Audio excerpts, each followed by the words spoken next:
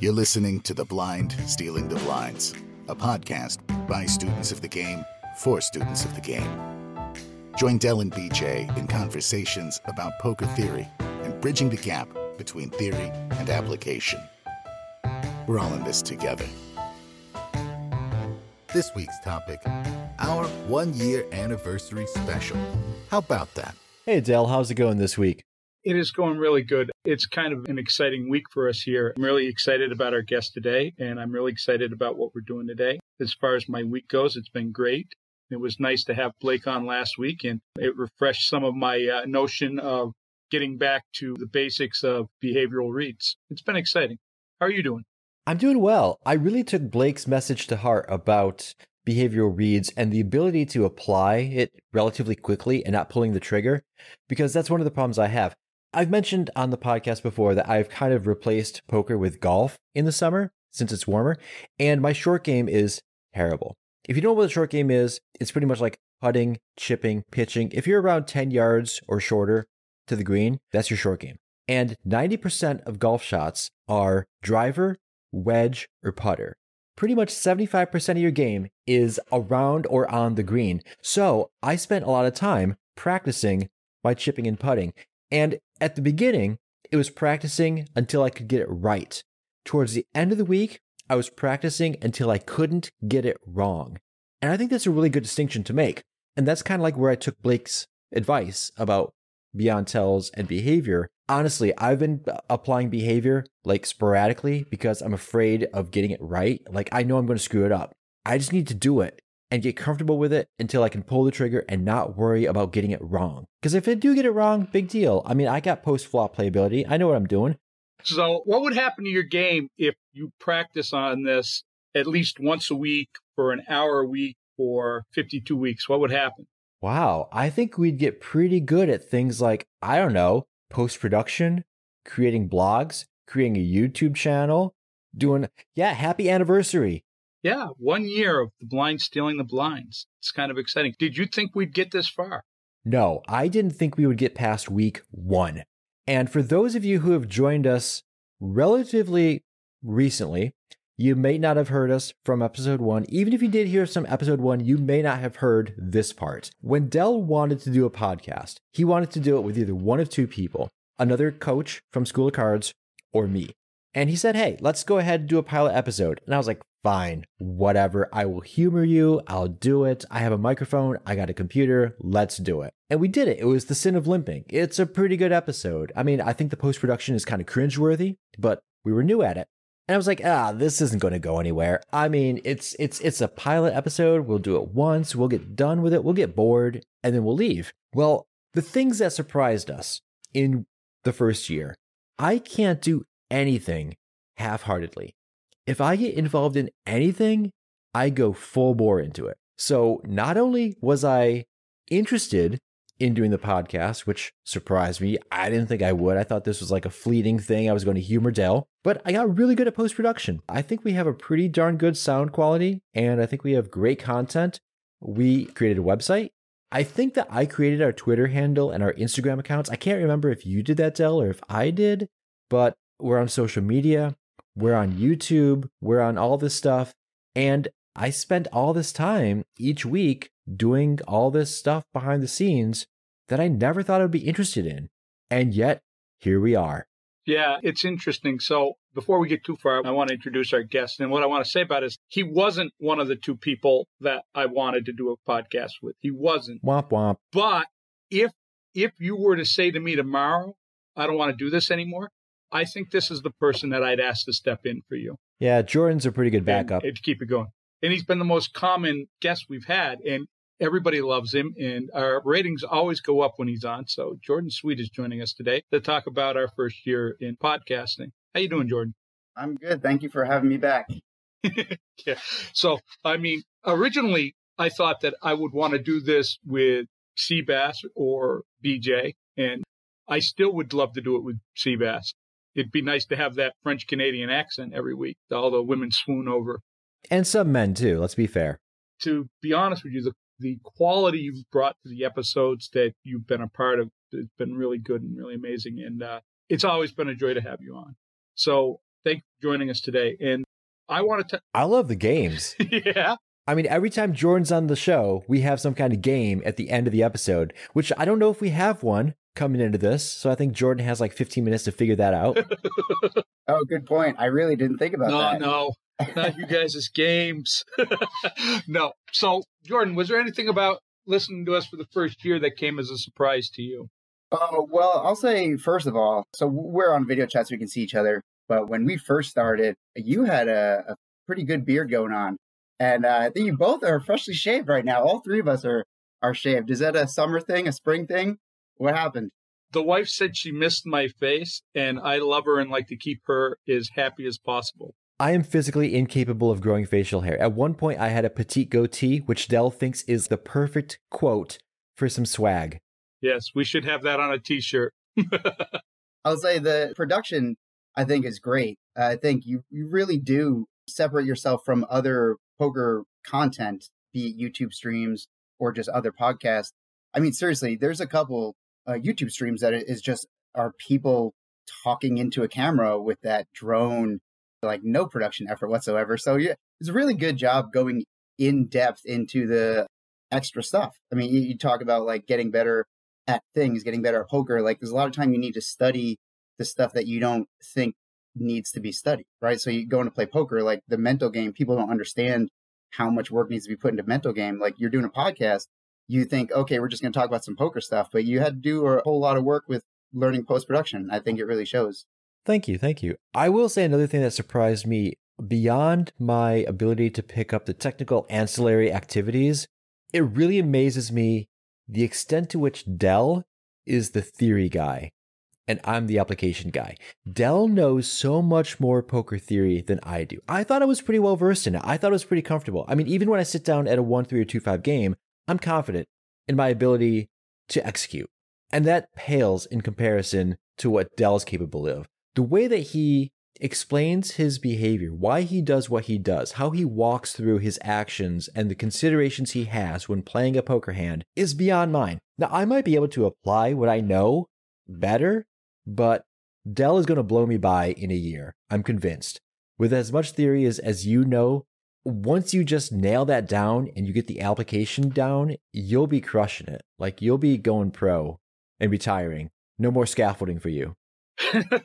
It's funny. All right. I want to actually address what you just said there before I go into what surprised me the most this year. I think that is a perfect way to make the point that application is so much more important than theory. It is so much more important than theory because that was one of the flaws in my game was that I was so focused on the theory and my application was lacking, where your application was sound before you started advancing in your theory. And because of that, you're a more successful poker player than me. I think that if there's anything that our podcast has done, I hope that people who are listening to it understand that they got to get the basics down. They have to get the application on table of the basics. It's a super complex game. And we could talk about theory for hours. As much as you think I'm better than you at theory, I tend to think of Jordan and Dom being that much better than me at theory. And if you cannot take that theory and apply it at the table, it's useless.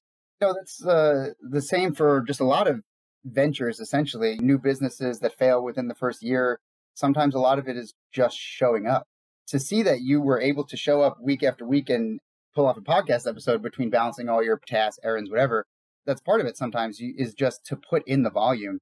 Sometimes you can study for days and days and days, but if you're never going to the casino and putting in like actual hours, you're not going to get any benefit from it. The thing that surprised me the most in this first year is actually my podcast partner, BJ. So I knew he was a good person and I knew he was a high performer. I didn't realize how high a performer and how good of a person he is. It's hard to go into the explanations, really. You can't possibly do it without talking about the interactions over the last year. But what I can tell you is what I thought was going to be a neat little hobby that I thought would maybe improve my game and give me an excuse to talk to somebody I like every week has turned into something that's becoming very special. It's growing every week. We went from begging people to be on to people offering to be on, which is a nice thing. So that's a whole different thing.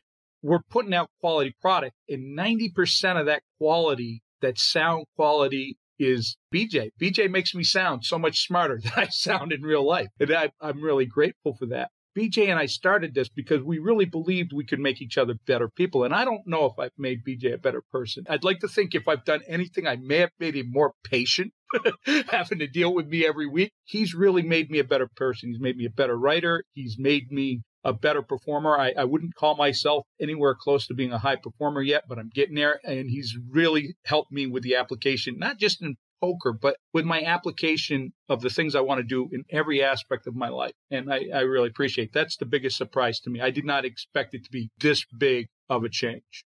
To plug communities for a little bit, I mean, just working with the two of you, talking poker as a coach, you're two of those students where you kind of force a coach to get better. Because as BJ being a performer, like his willingness to go every week and do an exercise, right? Like flop texture analysis, and to sit in a thread and argue/discuss topics with you, Del, like you challenge, and it's great. So it forces the people around you to kind of figure out either what they actually mean to say or to challenge their own point of view. So just in the sense of finding people to put around you and kind of latch onto their coattails, you know what I mean? But like surrounding yourself with people that you know can make you better, whether it be like, may not be the best poker player, but you surround yourself with someone who's going to want to go put in volume every day. Sometimes like you want to start working out, like you don't need to find a strength coach. You just need to find a friend who's willing to call you at 7 a.m. on Saturday and be like, let's go to the gym. And you just need that person to get you in the front door. And then the results are going to start showing up the more volume that you put in. Yeah, before we move on, I do have to say that Del has had an impact on my life positively. As a burgeoning life coach, Del is available whenever I need him, really. And people don't see this on the podcast because this happens on the pre-show banter. Even before we start recording, we'll get on, we'll do the sound check, we'll shoot the breeze for a while. And if I ever mention any problem that I'm having in my life, I only do it because I know Del's going to latch onto it and want to practice his life coaching skills on what I just shared with him, which is really why I share it with him. So I'll say stuff to him like, hey, I'm going through this, I'm going through that, this is happening. And he's a sounding board. And it's not poker related necessarily. It's about the other things surrounding life. And the other things surrounding life are all those aspects that a partner doesn't appreciate until you've engaged with them over a number of weeks. So the fact that Del and I have this relationship that goes beyond poker, that none of you see, or I should say hear, is really the impact that Del's had on me. So thanks, bud. It goes both ways. Thank you. I would like to talk about what might be their biggest accomplishment. I think it's funny because you two both agree on what our biggest accomplishment is. So I'm going to let you guys share what you guys think first. I'll go first. The fact that we kept with it. Jordan had mentioned earlier in the episode, a lot of small businesses fail within the first year. I would not consider ourselves a small business, although really we kind of are. I mean, we are producing a product. We have customers, we have partners, we have providers and suppliers and all that good stuff. We kind of are a business, and maybe we should incorporate in an LLC and sell swag and get, taxes, whatever. But the fact that we didn't fail, the fact that we're still doing it and we're going strong, I mean, we still have a backlog of easily another year's worth of episodes. It's really a balancing act, but the fact that we were able to do it despite all of the competing issues in our life. I mean, my family knows on Sundays from 3 to 4, I'm busy recording a podcast. Now, we happen to be doing this on a Saturday because we're recording this on Mother's Day weekend, and we're able to accommodate those schedules with our families because they know how important this is to us. So we have the buy-in from our partners and our families, and that's great. Not just keeping up with it, but we're not just doing a podcast. Like, we got YouTube and Twitter, and we have an Instagram account that I know we don't use. We got to do that. It's coming in year 2. We're doing a lot more. Oh, blogs. You decided, Del, that you wanted to start a weekly blog. And I was like, hold on. Are you sure? Because once you hit this bell, you can't unsound this alarm. If you say you want to do a weekly blog, you got to do a weekly blog. Because one of the things that you and I both appreciate is the fact that I think what like Matt and Blake and others said regarding study, consistency is key. If you can't do it consistently and show up regularly, don't do it. And you're like, no, I'm ready. We're going to do it. And we haven't missed a single blog post. We haven't missed a single episode. We haven't missed a single YouTube video. We have been 100% on point to our commitments. That is huge. Yeah, and not all rewards are monetary. To analogize it to the small business, you're putting out a product, you have customers like listeners. The reason that you said that you wanted to do this from the beginning was to become better players. You're forced to kind of think about a topic on a weekly basis. And then the return for you is to build that skill set. So now you are holding yourself accountable to a group of customers or listeners that expect to hear something and read something from you every week. It's not necessarily all about selling out, right? But like putting in the work there, you've lasted for a year. That's, honestly, just an accomplishment itself. It's pretty awesome, actually. And the joke of selling out, I don't see it ever happening, because somebody mentioned doing a clickbaity type titles and stuff like that. And it's not us. We had Zach Elwood on, and that might be a little commercially because we were talking about his Tells products, and we've had Blake on and talked about that products, and we talk about School of Cards a lot, but I don't think we ever go into being commercial, and nobody gives us anything for doing those as of yet. Anyways, we've not made a dime doing any of that. The only people that pay us anything is Anchor, and they pay us pennies, and I do mean literally pennies. So we're not really a commercial podcast, and I don't ever see us, anybody listening, we will gladly take sponsors, but we'll take sponsors that we believe in what they have to offer. I think of it as pure, but I'm probably going to get backlash with that word. I think our podcast is pure. And I think, go ahead, BJ. We do have one subscriber. Yes. I have to give Diane K a shout out because she does support the show at 99 cents an episode, because if you go to our support link, you can support the show. And we always say 1 big blind per month is all we ask. So we do have at least one person that does support us financially, and I do want to give her a shout out. So thank you, Diane. Thank you very much, Dan. What I thought our biggest accomplishment in this first year was the fact that we've had people who are well-known poker experts listen to our podcast, and nobody has told us we're getting wrong. And I realize as we're going through this, that's really wrapped up in my ego, in my notion about theory. That's really not our biggest accomplishment. I think our biggest accomplishment really is that we've had people who've listened to our podcast that have said we've helped them enjoy poker better. We've helped them make money at poker. We've had one person who stated a couple different times that we've helped them understand concepts that they weren't able to understand before because we simplify it. And I think that's really our biggest accomplishment. We're actually helping people be better poker players, and I hope also be better people, because we also talk about how we feel the world should be at the poker table, ethically speaking. That's a nice segue into the podcast that we like the least this year, because I'm going to go with this one. The podcast I liked the least was the one on ethics. And I want to make sure that I make this very clear. Jordan and I have had a few debates on ethics in poker, and we're almost always on the opposite side. And we have these conversations, and with nuance. So we've had these conversations, and we've always been respectful about them, and we love having them. The problem with that episode was we recorded it, and we had all these problems, and nothing worked out right. So we re-recorded it, and we didn't want to go back over and hash the rest of it, because there's nothing canned about our podcast. There's no script. I do an outline every week for it that we sort of follow, but we don't stick 100%. We don't read it verbatim. It's not a canned thing, and we didn't ever want it to be that way. So we tried doing it all over, but we had already hashed out all the topic. So for me, it didn't feel like it flowed, and it was so hard. And I got to tell you, I couldn't listen to that one. I couldn't. It was so hard to listen to. But Jordan, you love it. So, I think that's part of what makes your podcast so great is it really is just the two of you talking about something. So to just give you a shout out for credibility's sake, like you said, you don't have a script.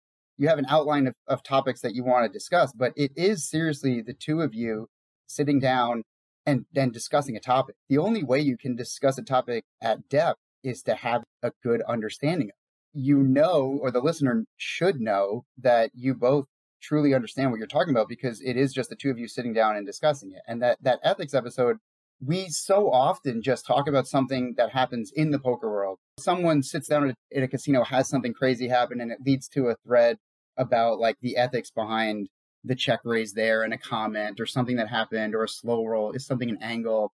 There were some things that we talked about in the first episode that kind of, we had some good discussion. And then when we did it again, I got sidetracked by like slow rolling and angle shooting and all the stuff that people know is bad. And so if we did the ethics episode now, like I'm sure we talked for 3 hours about Phil Hellmuth and the live stream that he did. And, I generally just have a point of view of like, poker is the Wild West. Let the players do what they want to do. And, the dealers are there just to deal the cards. And you understand that you're paying a rake to have a good, fair game run. And I'll give you that, because I never really thought about it from that point of view. I think that episode had so much potential to talk about what poker actually is, why people play, what the whole point of sitting down and like risking money to compete against someone else versus like having a good time and playing with your friends. And instead we ended up talking about like slow rolling for 20 minutes, which is just kind of dumb. So perhaps the two unethical things about that podcast were, one, making Dell re-record that again, and two, making our listeners sit through that. Yeah, let's go ahead and re-record that at some point during year 2. I was going to say, like the Star Wars redo. Yeah. So my least favorite episode has nothing to do with the content and everything to do with looking back to where we were back then and where we are now. And that is episode 1, The Sin of Limping. The content was great. And I know the content on that episode specifically helped at least one person who told us when we were playing a live cash game that we saved them thousands of dollars by not limping. We got them out of that habit. That's great. I love the fact that we had a positive impact. That episode is cringeworthy. I cannot listen to that episode just like you couldn't listen to our ethics episode because of the way that I post-produced it relative to what I can do now. Like if I could go back and remaster those early episodes, I might want to do that. I don't think we need to, and I don't think I really have the desire to really go back and do all that stuff. It's not like Star Wars digitally remastered, that's completely different. Han Solo shot first. We know that. Okay. But anyway, The Sin of Limping, the post-production on that was just so bad. The audio quality was, I can't listen to it. So I give all the people credit who listened to that episode and stuck with it for episode 2 and 3 and 4 and 5, because we got better. As far as content goes, that is a great first topic, though, because it's literally everyone's experience when they first start playing. Yeah, I mean, I went playing this week, and I can tell that everybody at the table had not paid attention to our first podcast. Jordan and I have the same favorite episode, and for very different reasons. My favorite episode was the one I did with my wife, because honestly, there's nobody that I want to have coffee with other than her. My favorite time in my life is when I get to be home, and I get to get up, and I get to have coffee with my wife, and I get to spend time with my wife. To be able to interview her for our podcast, and literally that wasn't scripted, and I had not asked her, I did not know what her answers were going to be. I came away from that podcast feeling so much more support in my poker journey and so much love for my wife that I love listening to it again. I occasionally do.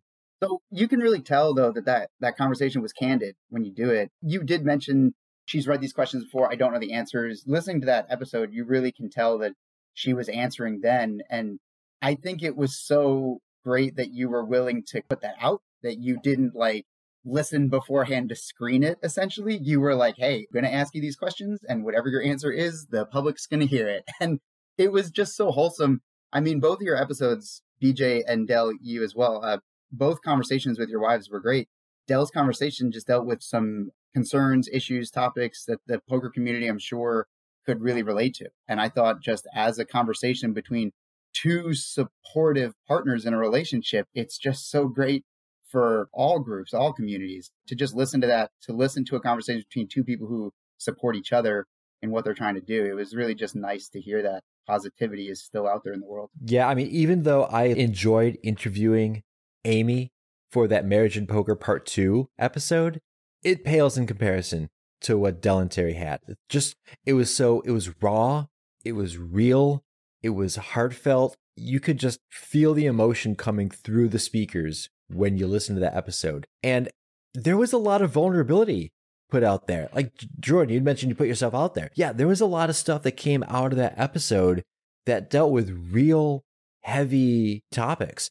And I don't think my episode with Amy came across with that level of depth because we just didn't have those challenges. Like I tell everyone at the casino that the secret to my marriage of almost 22 years is that I found a smart, beautiful, funny woman with really low standards. And it's true. She's easygoing. She's kind of nonchalant. It's like whatever. She goes with the flow, very zen.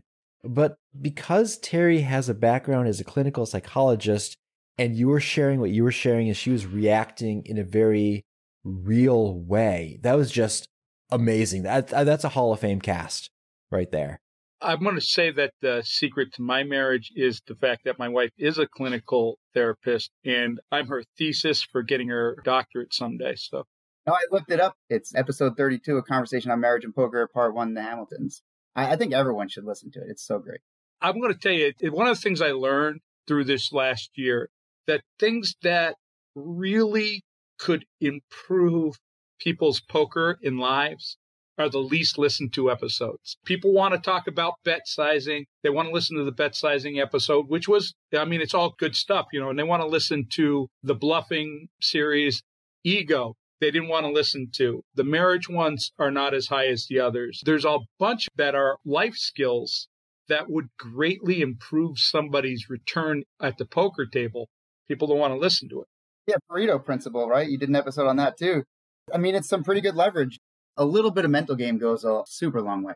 So I gotta love this about the Pareto principle. There was a School of Cards coach who posted in our Slack community that they had just became familiar with this concept of the Pareto principle, which, by the way, listen to that episode. It's the 80-20 rule. It pretty much happens universally. You can listen to it. And this coach had been like, hey, I had never heard of this before. Here's a link. And I was like, seriously? Here's our podcast where we talk about that exact same thing. Yeah, it's awesome that we've had these interactions. It's awesome that this is all going on. It's been a really great first year. But let's take a moment and focus on the next 52 weeks.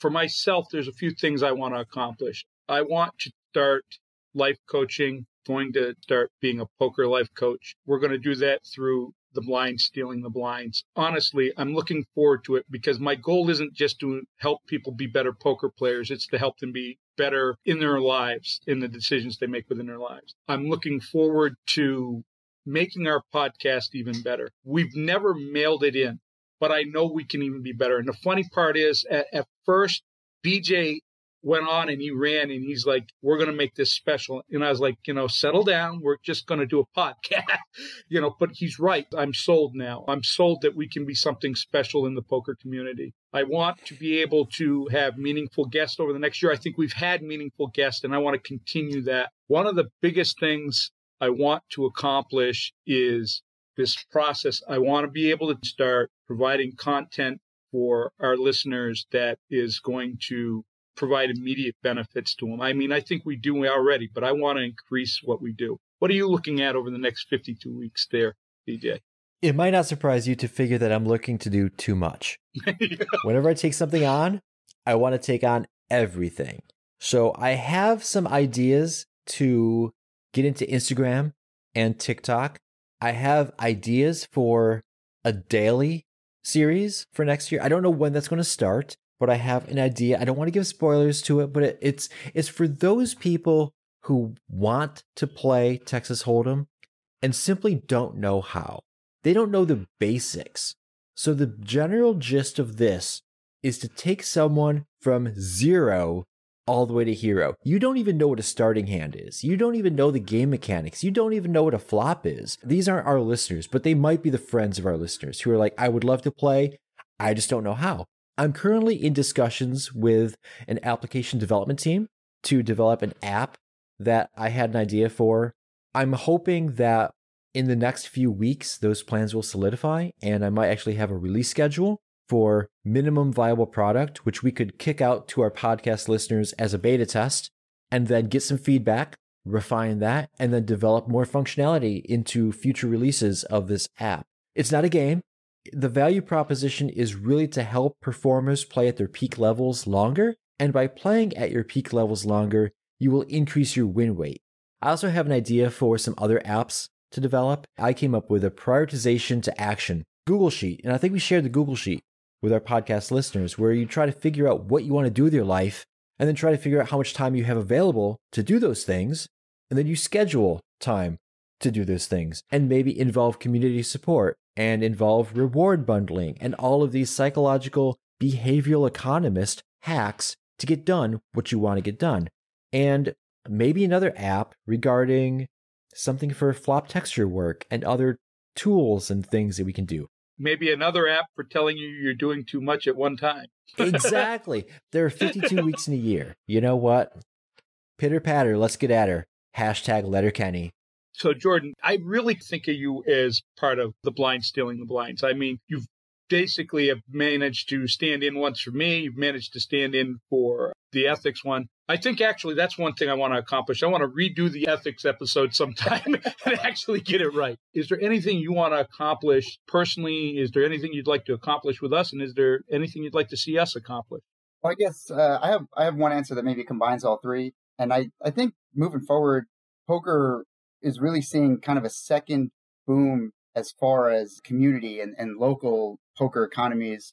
I mean, there's a lot of casinos and poker rooms that have popped up. You just look at Texas as like a case study for what's going on around the country. Here in Michigan, there's charity rooms that are basically staples. The way that the law is written is to just allow charities to host a millionaire gaming night, but there's poker supply companies that do it regularly. So it becomes a very communal game where you have all your locals, as opposed to a casino in DC where you're going to get a lot of people on business trips and all that. You just look at the way that poker has evolved. We went from the boom from 2006 to issues with high stakes poker online players, getting shut down in Black Friday. And then poker kind of had to find its way back to the mainstream. So now we're seeing just local live streams in Jacksonville, the Hustler live stream, like the Stones live stream with the cheating scandal, whatever. I mean, when things are new, there's exploits, but I see that as a positive thing that these live streams are happening all over the place. So I think it would be really cool to see a Blind Stealing the Blind live stream, maybe in the Maryland area or up in the Northeast somewhere near Boston or something, getting in touch with the local community and doing like a meetup game or something. I think you guys would be great, especially how well you play off each other, hosting a meetup game where, we could maybe have some fun antics going on at the table. You guys maybe rotate through. I think there's a good opportunity for that as well. And I really think that's where the future of the game is bringing people together. We were talking about when you talk topics on the podcast, you're kind of just like talking to each other, right? I mean, maybe you could do some live stuff, bring in some more guests that are kind of like local heroes. I think your episodes that you've done, your interviews were great. You really get to showcase your abilities there when you bring in professionals that play the game for a living and talk about those issues that those professionals have, because you guys both do know what you're talking about. And then when you brought in the Women's Poker Association, it really highlighted the need for that kind of outreach to groups who just don't even know what the game is. And I don't know, I may be jaded, but I feel like the regular players who've been playing for a long time, we don't really care much anymore to watch Phil Hellmuth and Daniel Negreanu. Like, we want to see our friends play. And I think there's a great opportunity out there to teach those life skills that poker can bring to other groups. I know that there's opportunities out there to work with maybe, kids groups as far as like summer camps, when you have, basketball camps to teach that like activity and discipline. Like, poker has so many lessons to teach, and it's bogged down with the idea that you're gambling, right? So it seems like a negative thing. But teaching that risk and reward and teaching all of the skills that poker requires, I think is super beneficial. I really think we can look at the positives of the game and bring that to groups like summer camps and stuff. So as far as reaching for the stars and having some lofty goals that, it doesn't seem like there's a clear route, I would love to see some kind of outreach in that regard. I appreciate everything you're saying there. And I certainly would like to try something like that, but I don't really know the path take yet, but it's certainly worth delving into. I will say this, that I think that every little niche sport or hobby always has a face on it. And I think that it's time for poker to choose some better faces. And let me make this clear. I think Doyle Brunson is a great face of poker, and I've got nothing negative to say. But there's some other faces. They've grown wearisome, tiresome with their antics. And I think it's time for poker to get better representation, better ambassadors to watch and bring more people in. I think the game grows when we can make people comfortable in the environment in which it exists. That would be awesome. I think that it's time to bring this episode to a close with a final question. Where do you see poker headed in the next 5 years? For myself, I see two paths. I generally don't look in one path. I see two paths. I can see that poker could continue to head down a path where it is being killed off by casinos pushing too much rake. The fact that there is such an extreme chasm between the skill level of professional poker players and rec players, because there's this constant working on targeting that rec player and taking them for everything you can as fast as you can. And I think that it's really pushes down the game. Now, I understand, I want everybody to play the game. I want people to be profitable. I think that there is this point where when there's this constant singling out of the weak fish and battering that fish till they quit poker, you're killing what keeps the game alive. So I could see poker continuing on that path where it's harder and harder to get people to play the game. I can also see the game going another path where it grows, and that's going to involve, in my opinion, not tolerating abusive behavior at the tables. It's going to involve trying to help people learn the basics of the game. I don't believe in coaching at the table. I want to make this clear. I'm not trying to say teach that person next to you the mistake they made, but I think that we can, in a moment after the game or when somebody gets up, be able to talk to them and say, I don't want you to walk away not liking poker. And if you maybe had done these things, you might be a little better off, because I want people to play the game. I mean, if they don't play the game, if we don't bring more people in, if we don't find a way to get more women playing the game, if we don't find a way to get more minorities playing the game, then it's going to go back to what it was before the poker boom, where it's just a bunch of old men sitting around fighting over who's going to win a couple dollars or two an hour playing stud poker. That's where it's headed if we don't grow the game. I see a lot of social additions to playing, and I also see, for just the logistics standpoint, online poker is coming back to the United States. Like, there's no way to stop it. Casinos just know that there's money to be made there. There's been some recent ground made. So Michigan has online poker, and they're creating a compact or whatever. So Michigan players can play with Jersey players, Nevada players, Pennsylvania, like all these other states that have online poker. So basically what they had to do is tear everything down and build it back up so everyone could get their hand in the pot, whatever. But, focus on the positive. As more states start to allow online poker, then those states can talk to each other and create their agreement between states to say, our pool can play with your pool. We're not very far out from having the entire country back online. And software being so great, you can make changes very quickly, and the tournaments can run without much difficulty. So we'll see new formats like Progressive Knockout, where you now have a new thing to focus on. If you haven't played a Progressive Knockout bounty tournament yet, I mean, you got to try it. It's pretty cool. You might find a spot where like the short stack has won 10 bounties, and his bounty can be worth more than the next page up. So it now behooves you to like flip with that player, even though you might lose like 20 big blinds, but the potential to win his bounty is insane. Right. So then eventually you get heads up where the final two players have like a ton of bounties on their head. And so whoever knocks out the other player gets like all the bounty reward money and all that stuff.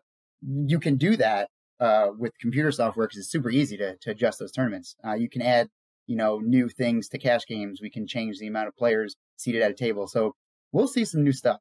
And so it's no longer like Del was saying, you have the best players just like bum hunting and, there's no way to beat them because they're the best of the best. Like these new tournament styles, these new formats rather, bring new things to think about. So you put an old school tighter player in that tournament, they're just not going to take the risks. They're just not going to see the reward that another more aggressive player might see.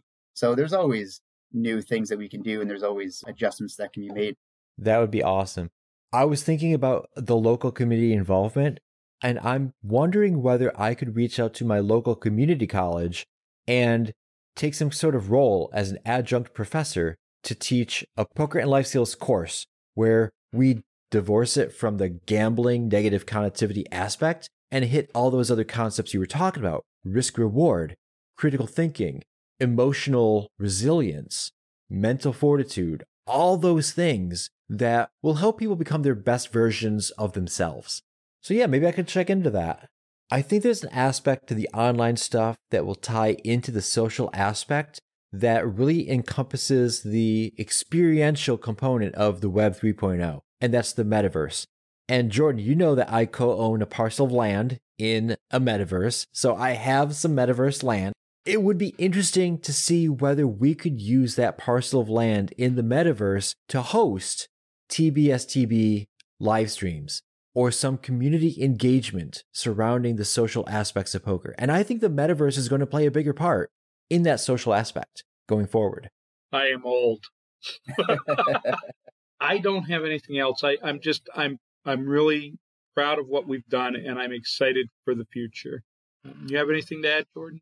Well, happy anniversary. Thank you. Happy anniversary. Thanks. Thanks, Jordan, for joining us. Thanks, Del, for being with me for the past 52 weeks. It's been a pleasure. It's been an awesome pleasure. And for the next year, stick to the plan, and may all your variants be positive. This has been The Blind Stealing the Blinds, a podcast by students of the game for students of the game. If you haven't already done so, consider subscribing. And when you're not counting your chips, take a moment to leave the guys a review on Apple Podcasts or wherever you get yours.